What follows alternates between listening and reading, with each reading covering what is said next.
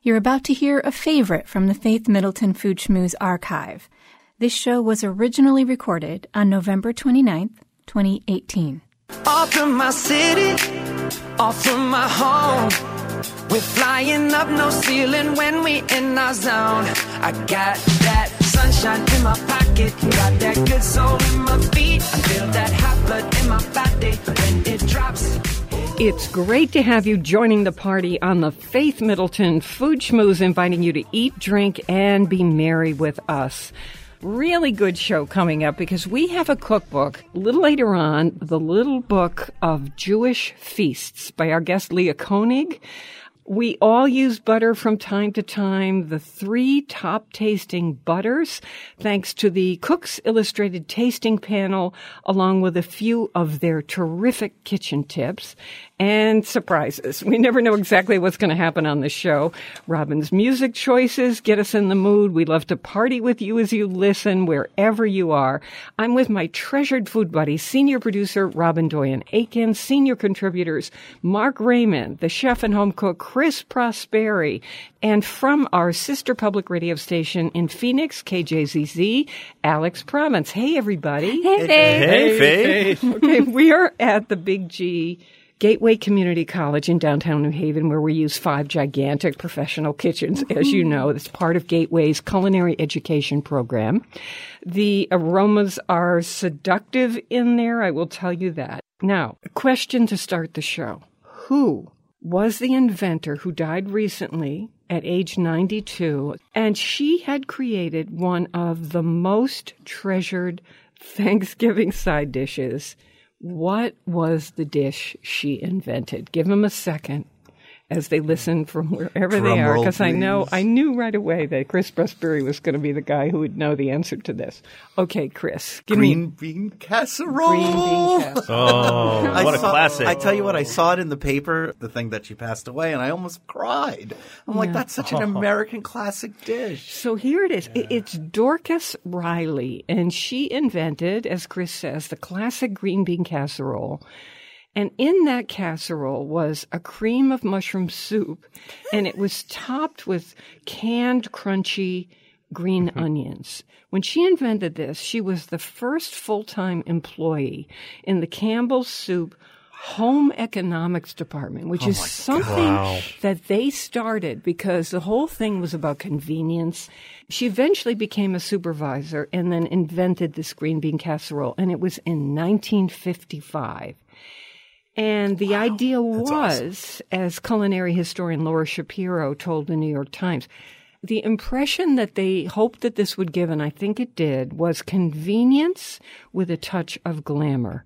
Did any of you grow up with this? Chris, I know you still make it. I still make it, and I love it. Yeah, absolutely. Yeah. You make it, Robin? Yeah, sure. We've had it in the past. We haven't had it recently, so I think we're going to have to bring it back one more time. Oh, gosh, everyone has to this year, right? Yeah. Where do you all get the green onions? Do you buy those ones in the cans? Oh, yeah, the Durkee's crunchy fried and it onions. has to be Campbell's soup. Has to be Campbell's. There's some, you got to follow that recipe. And you can't mess There was a around time with where it was just canned green beans, but now, now we use fresh green beans. And I love that they call it home economics back then. I do too. It was one of my favorite classes. Yeah, I took it too. Yeah. Me too. I mean, I was really terrible at the sewing.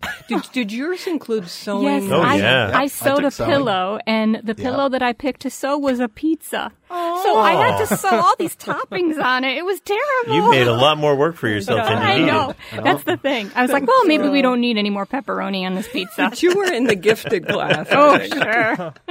I made a dog bed. Poor dog. You did not. Did you? I did. No. One side had fluff, the other side was on the ground. I feel like that's a waste of your talents, Alex. I did okay on the food side, but on the other side of home economics in my high school, I made an apron, which is related, except that the fabric was green and the thread was black. And they didn't like that. They just like said, what are you doing? I thought it looked kind of great, but, I mean, maybe I could get away with it now. But now, for sure. No. When I was in college, I made a dish for roommates and people who would come over, and it was sour cream, a can of cream of mushroom soup, chicken breasts. You just threw this all in together, and a half cup of dry sherry. Oh. You stirred it up, and you baked it in the oven at, I'm sure, 350 degrees. Yeah. And it was... Honestly, at least in my memory, I really should do this again to see if it really was good. Oh, yeah. It was so, everyone would say, this is delicious. They're like, let's go to Faith's room. Let's go to Faith's room. She's baking tonight. I actually had an With a light apartment bulb. with a lot of people. Of course, I also bought a car and didn't have a license and told them to drive me around. But here's the thing. Would that also have been, because it was cream of mushroom, from Dorcas Riley's group? Possible. Because she was with the Campbell Soup people. I bet that was one of her recipes. There were and it so was many really recipes, good. right? There It were was so many delicious. I remember doing recipes with the tomato soup. I mean, they had books, they had lists, they had little like things like on the soup you could peel. Yeah, the there was label always back. recipes on the cans, right? Yeah. There still are. Yeah, I think it was one of the first convenience items, right? You would use it in other dishes. Just yesterday, we bought cream of mushroom and cream of celery because we're going to make a tuna casserole with the That's noodles. the classic. Sure, Oh, that's probably wow. one of her Classic, recipes too. Hey, are you going to put breadcrumbs on the top or just let that soupy mixture be the thing? I like it soupy, but I suspect Matt will put like panko on top because I think he likes the crispy top. Oh, you got to have crunchy But I top. think I so. I agree, think we need Robin. to have a dinner party. Everyone comes to our house. We bring casserole, and you need a casserole carrier that Robin can sew, to keep them warm. Cozy. But you have to- casserole cozy. You have to- Casserole cozy. You have to wear my neon green apron. Home economics weekend at Alex. Oh, that Bring your sounds so coupons. fun. Oh, Yeah, that's so cozy. People at home are saying, I don't know what they're saying. What are they talking about? Hey, part of my job is to feed you New York City places to eat, drink, and see because it's so close. This one is a great restaurant. It's called Boulé, as in David Boulé, Boulé at Home. And it's featuring Chef David Boulé and his team in the restaurant. Also a big culinary education space. And what they do is they bring in teachers and they teach, they have lectures on the intersection of health and food and just wonderful topics. But you can also just go into the restaurant and get it kind of to go for lunch. But at dinner, you really sit down and it was amazing. So that's at 31 West 21st Street between 5th and 6th Avenues. It's called Boulé at Home. Fantastic meals and really interesting wine. So check it out. I'm already on the train. I don't know about you. But we should say, too, that he spends weekends in Connecticut, too. So there's a Connecticut connection with him, right? With Boulé. Yeah. Do tell. Litchfield County. All right. So There's been a sighting. There's been a sighting or two. yeah, he is a super talented chef. Yes, agreed. I spent a couple New Years in his restaurant, and it was so overwhelming because there were so many courses. It was just called Boulé. At 10 of midnight or 5 of midnight, we would get the later seating, a bunch of us, just to be present at the dawning of the new year. The doors would swing open from the kitchen, and out would come the entire kitchen staff with, the hats, toques, Sparklers. out they would come. No, Alex, what they would do is have copper cookware, and they would bang it. They would come in a line and go bang, bang, bang throughout man. the restaurant, making a whole circle. My parents used to yell at me for doing that. It's like a Groundhog Day kind of thing. In Essex, Connecticut, anyway. They have a parade there where you come with pots and pans and you bang them. Oh, come on. No, that's the parade. All right. I'm in. It was just so glorious. So I love his food and stumbled upon this iteration of his restaurant, and it is really worth going to. Boulé at Home.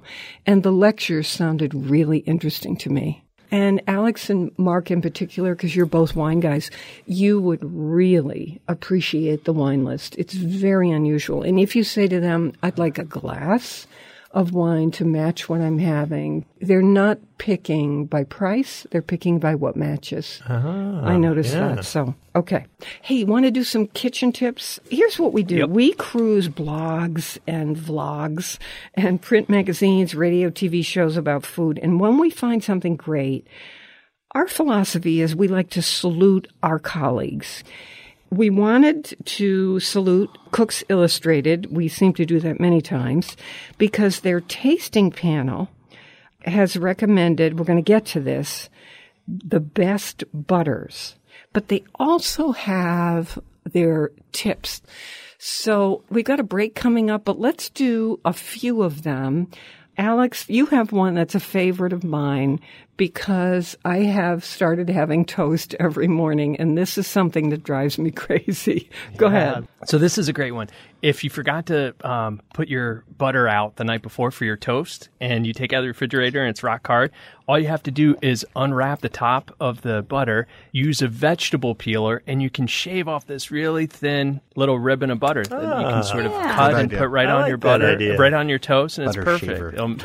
So you do a few of them to go across the length of the toast. As much as you need. I probably do 20 very quickly. on one piece of toast. No. Then I do another few after that is melted. You crosshatch it. That's it, right? and do both sides. And then you'd have a little and toast then throw with your the butter. wrapper away. This is how the mind works. I say to myself, you've really tried to ease up on these fats. And you're not going to have butter for the rest of the day, so it's really okay to have extra butter on your toast. For today and tomorrow. That's my psychology. It's all good. Okay. Robin, give us yours before we take the break. You know how boxed broth can sometimes splurt and splatter and glug out of the container? Oh, yeah. Mine does. Yeah. This tipster has found a way to make it go into the saucepan nice and smooth without making a big mess on the counter. And that is, instead of having the spout close to the saucepan where you're doing the pouring, you actually rotate the container, that paper container, and you have the spout closer to where you're holding the container.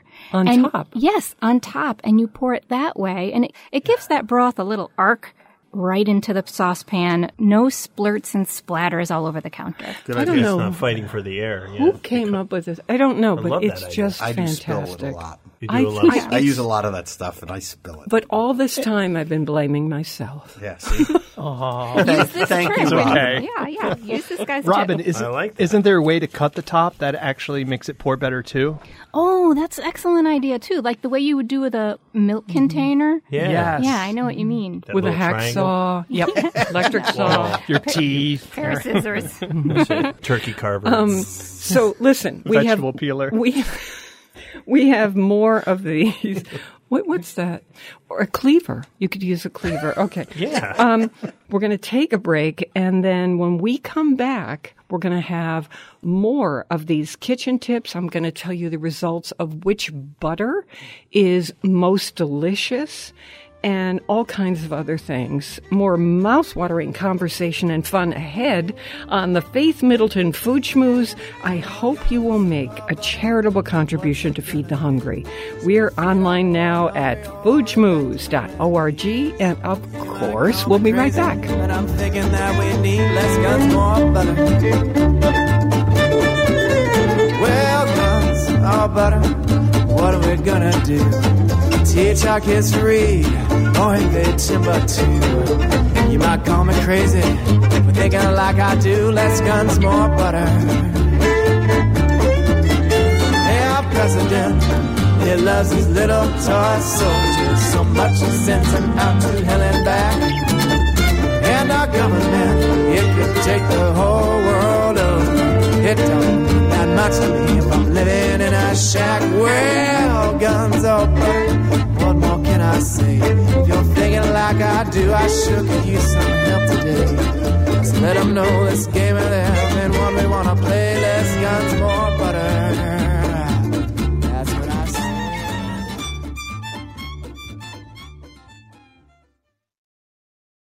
You're listening to a rebroadcast of the Faith Middleton Food Schmooze. This show was originally recorded on November 29, 2018. Beans and corn. cornbread.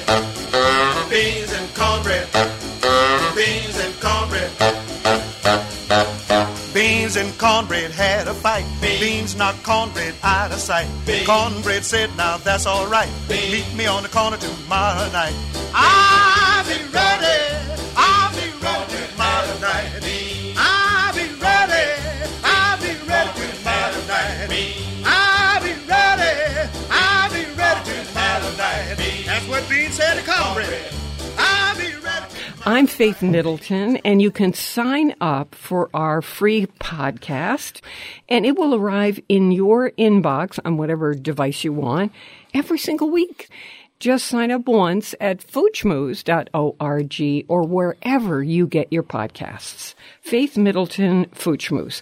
Okay, I'm with my treasured food buddies, Chris Prosperi, chef and co-owner of Metro Beast Restaurant in Simsbury, Connecticut, wine broker Alex Province, and Mark Raymond. As promised, we're going to go right back to the kitchen tips, but first, I want to tell you about a wine. Every year that this vintage comes out, I have it on the show because it is one of my favorite wines going. It is that Museum Reserve. It's a Spanish wine, and it has a kind of large metal-like label on it, and beneath it, a very modernist, beautiful, kind of MoMA-like bench in red underneath this metal label. It's a gorgeous-looking bottle, and this is the brand new vintage, the 2014, and Mark is going to tell us about this as I have a sip. Go ahead, Mark. This has just got this beautiful black cherry fruit to it, a little bit of cocoa, a little vanilla, and it's just so elegant and delicious, lush. I love drinking this wine. Yeah, me too. It's one of those wines, for $20 a bottle. I love taking this over to someone's house, turning them onto it because they maybe haven't had this Spanish wine before. Every single time, even though every vintage is a little bit different on Museum Reserve, because that's how wine is. It goes with the climate and the soil and how they made it that year. And this one is a little tiny less Bing cherry, but jacked up on the elegance. And so I would say to you, if you are bringing a wine to somebody's house, $20 is a perfect price point. And this is a wine to be proud of. And it goes with everything. If you go to our website, we tell you what to say. Call ahead to your wine store. They can't stock everything. They should have it to you right within 24 hours. Within 24 to 48 hours at the most. Okay. When you have a wine, and we taste a lot of wines in the $20 price range, and they taste like $20 wines. We know what $20 wines taste like. As soon as I take the first sip to the last sip, I think I'm drinking something that's more like a $40 or $50 bottle of wine. For sure. And that's why we keep bringing it up, I think, for me anyway. Spanish wines are underrated. Yeah. I mean, they really have a lot of value to them. I'm intrigued by your comment that Spanish wines are underrated. And I think a lot of people kind of back away from them and wines from other regions. If it's a super bargain, of course, people will pay attention. But I kind of have this feeling that it's true. There are these gorgeous Spanish wines, and, the words make people scared, and they don't understand what the grapes are. And they're real, they're authentic, they have history. Spain's been making wines for thousands of years, as long as the French are longer, and Spain competes against France and Italy, and Italians are so good at marketing. But if you want authentic, real wine, Spain is one of the places to look. Whites, reds, cavas, they do it all. This museum, this is 100% Tempranillo. Tempranillo is a grape that we talk about a lot, or that you see in your stores a lot nowadays, in the Spanish section specifically. But this is old vine Tempranillo. The average age of the vine here is 100 years old. wow. There was a time where they, not so long ago, where they were ripping up all the vines and replanting wheat for food for the country. And so to find an area like this that still has old vine Tempranillo is so unique. The area Cigales, this was an area that is 3 meter deep in stone, so they couldn't grow anything else in here, so they really just left the vines alone. Yeah, Mark, and when you look at those vines, right, aren't they more like little bonsai trees? I mean, it's not like a vine. It's more like a gnarly pinyon pine or something with... They're not irrigated, so roots go down like almost 100 feet looking for water. It's funny because you talk about, typical vineyard sites that you would look at, and you'd see, rows and rows and rows for miles and miles and miles. And you get into this vineyard and you'd see there's one bush vine here, and then, 9 meters away there's another one, and then 9 meters away there's another one. So you're looking over a vast area of a high plateau that has just like these little bushes growing. When you see Tempranillo, you think it's going to be kind of more on the simple side, but because these vines are so old, this is a complex wine. It really is. And that means when you have a wine with some complexity that's going to be beautiful with food and can handle anything that's on the plate. So with the holidays here in our midst, this is a beauty. Museum Reserve. That's what to ask for. And if you go to foodschmooze.org, you'll see that we have a picture of the label just to make it easy for you. Okay, let's come back to the kitchen tips. Chris, what do you have? This one really is a fun one. If you're having a big holiday dinner, if you're cooking everything yourself, the fridge is packed solid. To chill the soda and beer and any kind of wine that you want to get cold. For a crowd, especially if you're having 10, 15, 20 people. Think about how much beverages that can be, and you don't have the cooler space or refrigerator space. What this woman does is she has a top loader washing machine, and she fills it with ice. And then she just uses her washing machine as an ice cooler. The next day, all you have to do – the next day it's all melted, and you just have a washing machine filled with water. You just hit the spin cycle. It spins and drains, and you're done. It's genius. It's so clever. It's genius. It's genius. I feel like this is a tip where, at first, all her friends made fun of her for this idea, and now they're all doing it. Oh, yeah.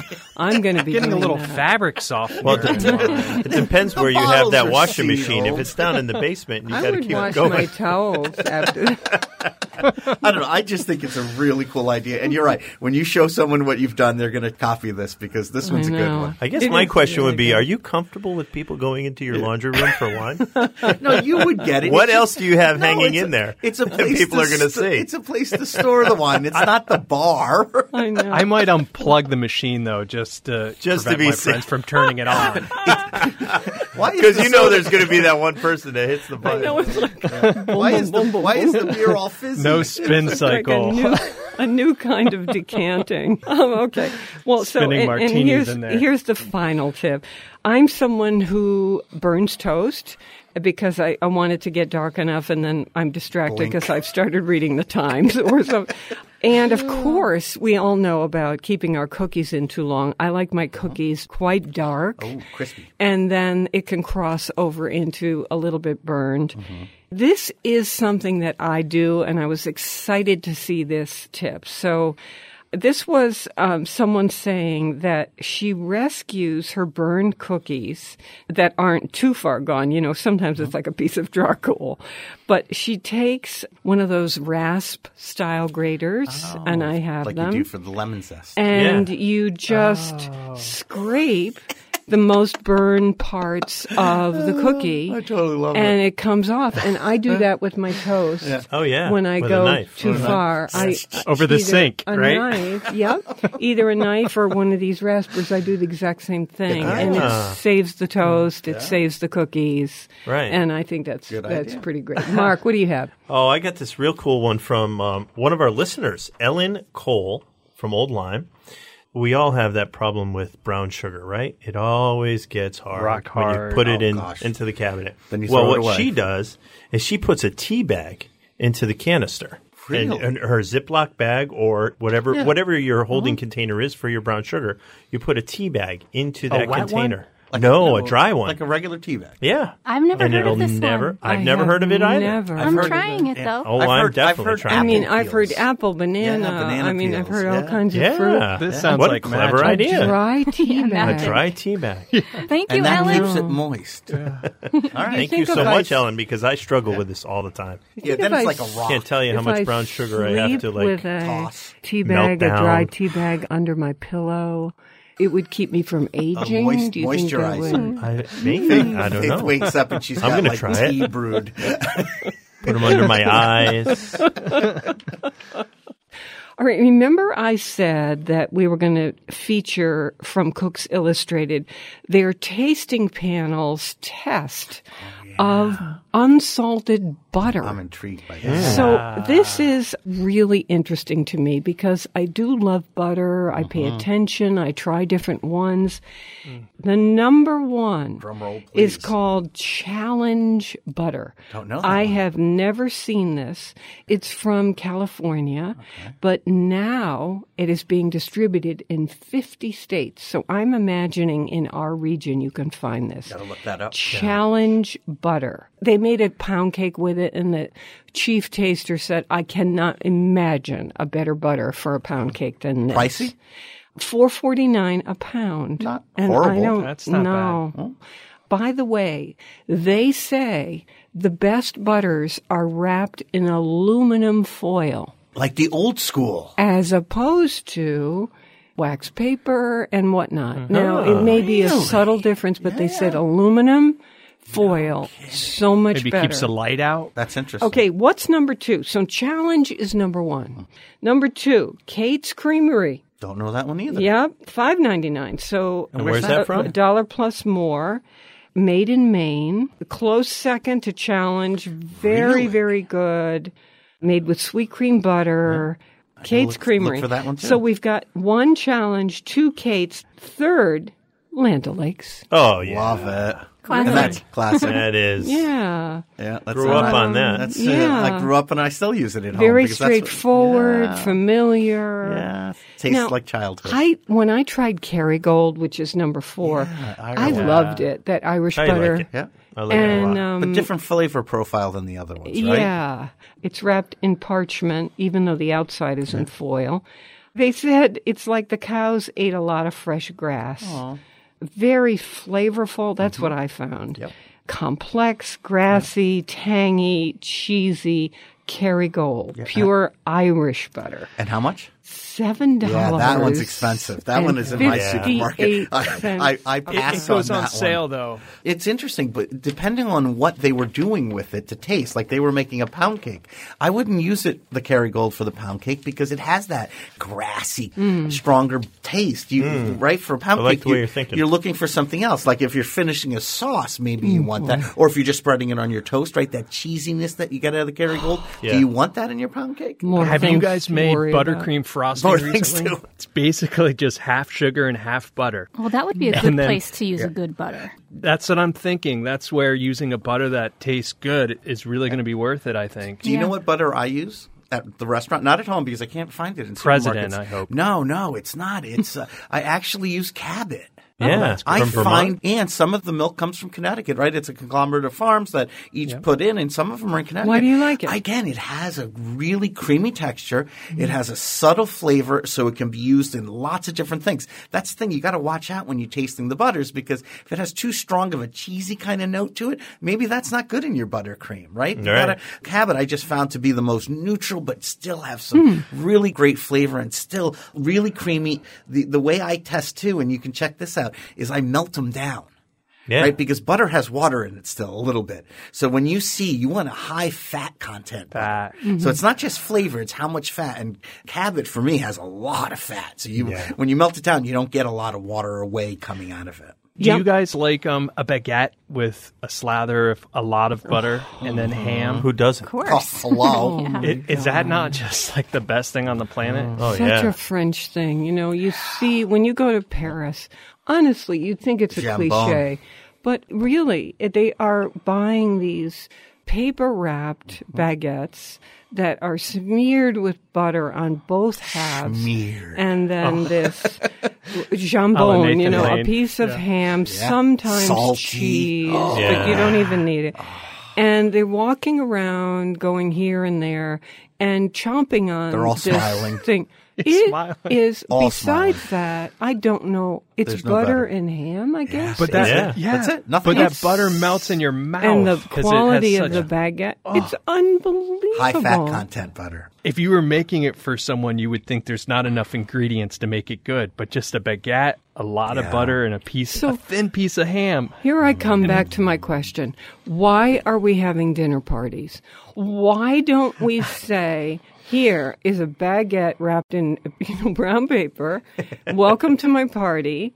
We've got some fabulous desserts and salad for you. Have a ball. Here's some $15 bottle jugs of wine Here's on a the glass of table. wine. Spanish wine. Have a ball. You In need my Sounds like a washing great machine. party. It Yeah. is a great, Yeah. but with the less ingredients, you really have to work hard at finding like one of these butters here. Yeah. Finding a But these bakery are that in the makes store. find a bakery that makes a really good bread. Good baguette. Yeah, and then Yeah. ham. That's easy. It's a match You made had in a nice heaven. piece of Iberico ham in there. You wouldn't even need any. Oh, butter. No, Well, because that's the fat from you that can't was put that just on butter. Spanish Keep ham. that away from the butter. That's Then you too go to the special. hospital and lie down.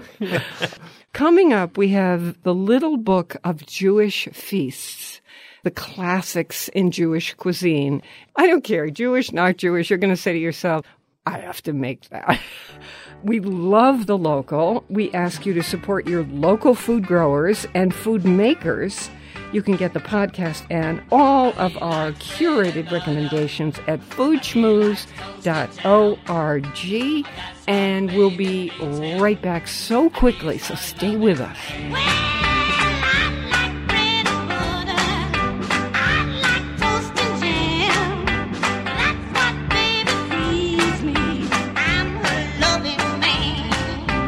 He likes bread and butter. He likes toast and jam. That's what his baby feeds him. He's a loving man. You're listening to a rebroadcast of the Faith Middleton Food Schmooze. This show was originally recorded on November 29, 2018. Oh, Hanukkah, Hanukkah, come light the menorah. Let's have a party, we'll all dance a hora. Gather round the table, I'll give you a treat. Dreidels to play with and latkes to eat. Hanukkah, oh Hanukkah, come light the menorah. Let's have a party. I'm Faith Middleton. This is the Food Schmooze Party, offering the richness of life and coming to you in Connecticut, Rhode Island, Massachusetts, and New York including Westchester County, the east end of Long Island. That means the Hamptons, too. The senior producer is Robin Doyen Aiken. We love her. And to hear the show on Connecticut Public Radio, it airs Thursdays at 3 and 9. Podcasts, our curated recommendations are always online at foodschmooze.org. I've been waiting for this because it's a wonderful little book. Leah Koenig knows how to cook Jewish food. And what I like about her new book called Little Book of Jewish Feasts is that it teaches me that to say she knows how to cook Jewish food is like saying someone knows how to cook American food. I'd say, what do you mean? What part of America? North, south, east, or west? So the question is, how do they celebrate certain holidays in the Midwest or the South in the United States? Food is so often regional. It can even be by neighborhood. And no matter where you live, there are some people who have recipes that are passed down, and that's what they serve. And I think those are the lucky people, if you ask me. Well, Leah Koenig joins us now, and after reading her Little Book of Jewish Feasts, I learned that the Jewish people, depending on where they're from, often feast in the tradition of that region. So in this book, you'll find recipes as Persian Jews made them, what Ashkenazi Jews make, recipes as Greek and Syrian Jews celebrate. And of course, we have Leah's recipe for the iconic American Jewish celebratory dish, brisket. Leah Koenig, welcome to the Food Schmooze Party. Thanks so much for having me. I'm going to start with what is one of my favorite recipes in your book, something often made by Persian Jews. When you hear these words, can you picture this? Persian chicken, walnut, and pomegranate stew. Leah, would you please paint a picture of what this looks like as it comes to the table? Sure. Well, just the teeniest bit of background. So the dish is called fesenjan, and it's popular throughout Iran. So it's not only eaten by Jews by any means, but it is such a central dish to Iranian cooking that Persian Jews adapted it for their own holidays and for their own tables. It's got sweet, tangy flavors. It has the richness of the chicken. It has a bit of turmeric in there, and it has this wonderful thickened pomegranate molasses, which is essentially boiled down pomegranate juice. So imagine the flavor of a pomegranate and then concentrate it. It's double the pomegranate through the actual pomegranate seeds that have that little gelatinous thing around each seed and these pomegranate molasses. It is a gem. I put a teaspoonful of this in so many things you can't believe it. Health food stores, for some reason, carry it. And of course, and it's widely available online also for folks who can't find it. I love Persian culture, and so I'm really happy. It was just interesting. Oh, thanks. Yeah, it's really beautiful because it's such a saucy dish, literally saucy, not, saucy, but it has this sort of brightness from the pomegranate seeds and the bright green parsley on the top. It's really stunning as sort of a centerpiece for the table. Chris, our chef on the show, made for us. We like to test a recipe or two from each cookbook. And if it doesn't make the cut, we don't say anything. And if it does, we certainly do. And in your case, we're certainly talking about it. Okay, so this recipe that I'm about to talk about, it's the Italian Jewish dish for Hanukkah that is an amazing fried chicken. And what's unusual is that there is cinnamon in the spice mixture. Just a touch, but... Yeah, you can see it now at foodschmooze.org, including information about Leah and this book, Little Book of Jewish Feasts. Chris, tell me how hard it was or how easy it was. It is so simple. You take your thighs and legs, you pat them dry, mix up a little lemon zest, garlic, salt, pepper, a teeny bit of cinnamon, and some dried thyme. In a bowl? In a bowl, you mix that in, and then you just marinate your chicken in that, and it goes in the refrigerator for an hour or two to let sit and marinate, and all those flavors. So those spices go in a bowl big enough to hold the chicken pieces, and then you toss them in the spice mixture. Yeah. Let it sit for up to 2 hours, and then that cinnamon really, when you bite into this, you're like, wait, what was that, right? Oh, yeah. It's not strong, but it's just this little hint of cinnamon. When I took a bite of that cinnamon, I was like, whoa, I'm not used to getting that in my fried chicken. So you picked it up right away. So delicious and just adds a little bit of just interesting difference to it. It's so good. Then after they marinate, you take them out, do your basic, fried chicken breading thing, which is you take flour and you mix it with a little bit of onion powder and garlic powder and just stir that up. And then it goes from flour to egg mixture, just a cracked egg whipped, and then back and forward until it gets nice and coated. And then you drop it in a deep fried oil, 350 degrees, so 375. Can I just jump in and say this back and forth business, coat it once and then you go back again and then you coat it a second time. Yeah. This is a classic way to make a very thick, crunchy outside to something. Yep. It's what chefs do all the time and that we tend not to do at home. You can go back and do your coating a second time as Leah does. Alex, I want to thank you for going online because we didn't want to mispronounce this. Can you call it up, Alex? Pollo. So we didn't know if it was pollo or pollo. In Italy, it would be, because these are Italian Jews, it would be pollo fritto for Hanukkah. Or you could make this any time.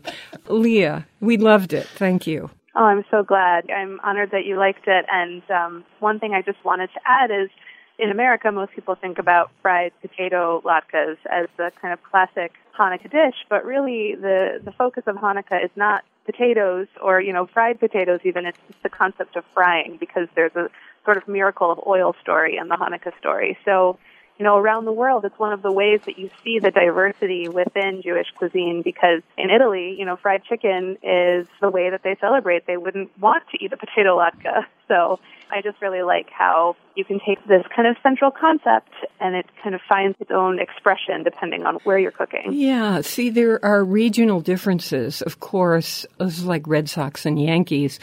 I don't understand why someone wouldn't want to eat a giant potato latke. I really don't. It's one of the greatest things I've ever had in my life. It's just Well, French fries and fried chicken go well together, so latkes. For sure. Oh, now you're talking.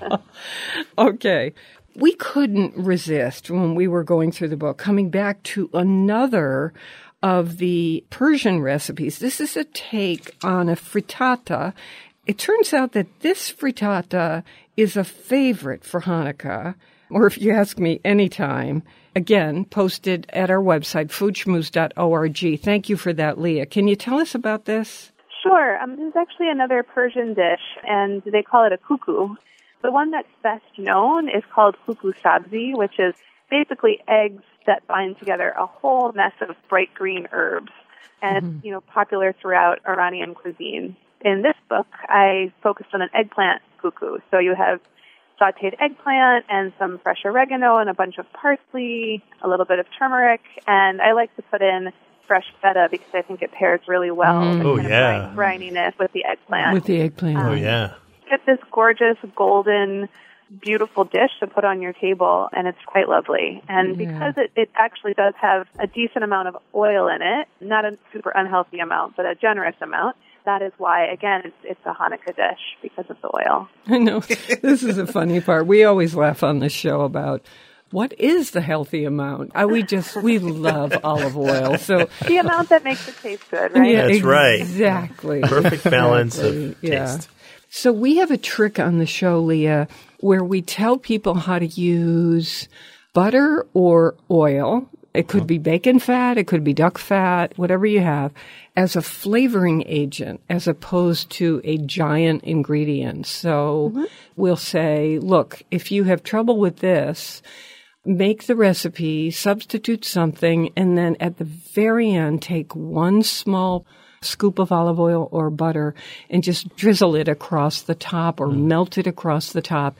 And it gives the impression of the actual flavor. Are you okay with that? In theory, that sounds great. I mean, I also really like to pair heavier dishes with a bright green salad on the side. So you're kind of getting balance across the plate, if not in a specific dish. That's a good one, And too. a long hike. Yeah. And a long hike, sure. I am kind of famous for loving brisket. There's someone here in Eastern Connecticut, Francine Sears, who makes a brisket that every year makes me fall to my knees because it is just so spectacular. Now, we didn't make this before the show, and I'm very sorry, though I'm glad Chris made what he made. It's a balsamic and brown sugar brisket, which is brisket cut, pepper, vegetable oil, red onions, garlic cloves, bay leaves, beef or chicken stock, balsamic vinegar, and red wine vinegar. To what degree is this that kind of sweet sour thing? This is a kind of updated take on what I think has sort of emerged as a classic brisket flavoring in America. A lot of people are familiar with brisket recipes that use chili sauce or barbecue sauce or even Coca-Cola in the South. That's a regional, or Dr. Pepper, that's a regional ingredient that people have used. I love the kind of sweet and tangy contrast that those ingredients had, but I wanted to find a way to do it in a way that felt a little bit more fresh and contemporary. So pairing balsamic vinegar and just a hint of red wine, because I feel like the two kind of balance each other out, with about a third cup of brown sugar, really gives it that sweet and tangy flavor that pairs so beautifully with the savoriness of the meat. Also, I have a personal love of onion powder. I think it gets a bad rap in this country because people think of it as like They think of onion soup mix, which is not what I'm telling you to use. I'm telling you to use real granulated, fresh, dehydrated onion powder. And it just adds such a concentrated oniony flavor. Where do you get that? Oh, any store. McCormick's makes it. Look for onion powder in the spice aisle and you'll find it. Paired with fresh onions in the brisket, it's just so deeply savory. It hits that umami note on top of all of the sweet and tangy. I really want to have this right now. I know, I do too. I know, I'm disappointed I didn't make it. No, Alex, I don't know why. I think I'm going to make it this weekend. Yeah. Can you make a brisket for two, or does it have to be massive? No, it has to be massive. Actually, 13 pounds minimum. Yeah, it does freeze. You can well, freeze so it, you don't yeah. have to eat it all right away. Yeah, But you can't eat it all, though, right? But the flavors, but you could if you wanted to. Yeah. The flavors do concentrate when you freeze it. It's kind of interesting. I had a friend who made a chipotle brisket. And so I wanted to add, if you're someone in your recipes who likes heat, you can take any recipe from Leah Koenig's book, Little Book of Jewish Feasts, and sprinkle in some hot peppers or cayenne or whatever, jalapenos even.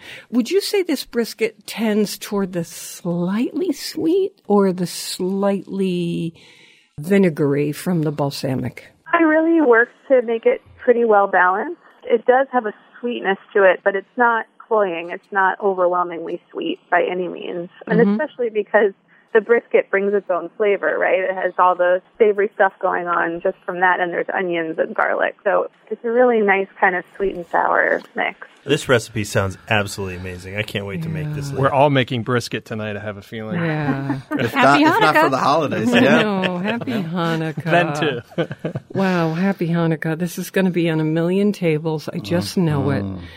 So, Leah, as you celebrate Hanukkah, what's on your table?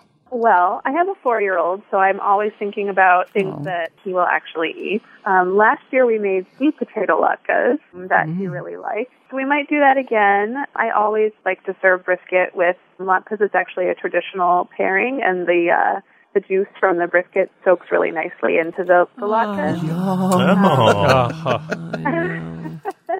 And I also make my mom's applesauce. She has a very simple recipe, but she doesn't peel the apples. So it gets the pectin or whatever that's in the peel specifically gives it this really velvety texture. If you use red apples, it has a gorgeous sort of like rosy blush to it. I always only make her applesauce, which is the most common topping for latkes. Do you have wine with dinner? Yeah, if I'm doing fried food, I like to have something sort of effervescent. So we'll either do something sparkling like Prosecco and make it kind of festive, or more kind of hoppy beer even. Oh, wow. I've seen through the years, this past decade, that kosher wines have become so, remember back in the day, they were these kind of crazy, grape juice. They have become, although that is part of the tradition, I remember back 1,000 years ago drinking the sweet Mogen David. Over the years, there have been so many vineyards, basically in Israel, who've started doing kosher wines that are just exquisite. There were one or two I've had as among the best wine I've ever had. Yeah, there's actually also a great kosher winemaker in California called Covenant. Their wines are spectacular, and if you weren't a kosher consumer, you would still totally want to drink it. Enjoy it. Yeah. But there's been some exciting developments over the last probably 10, even 20 years in kosher wine. So it's a much broader landscape. And it's Israel for sure, but it's also South Africa and Italy and Spain and other places that make great wine are getting into that world. So, True. Yeah. Well, just as you said about the wine, I would say this about this book. I'm just looking around the room. Well, none of us are Jewish, and we all just adore these recipes. So this is a book for everybody, including our Jewish friends and neighbors who are great friends of our show. This is called The Little Book of Jewish Feasts by a woman who has done many cookbooks on Jewish food and is a writer you will see in many well-known publications. And it is an honor to have you on the show. Leah Koenig, Little Book of Jewish Feasts. Several of her recipes she's allowed us to put on the Food Schmooze site as an act of her generosity, and we thank you for that, Leah. Oh, it was my pleasure to be on talking with you all. Okay, take care and happy Hanukkah. Yeah, thank you so Hanukkah. much. Take care. We're on Connecticut Public Radio Thursdays at 3 and 9 p.m. and never eat more than you can lift. In New Haven, oh, it's the holiday season. In New Haven, I'm Faith Middleton.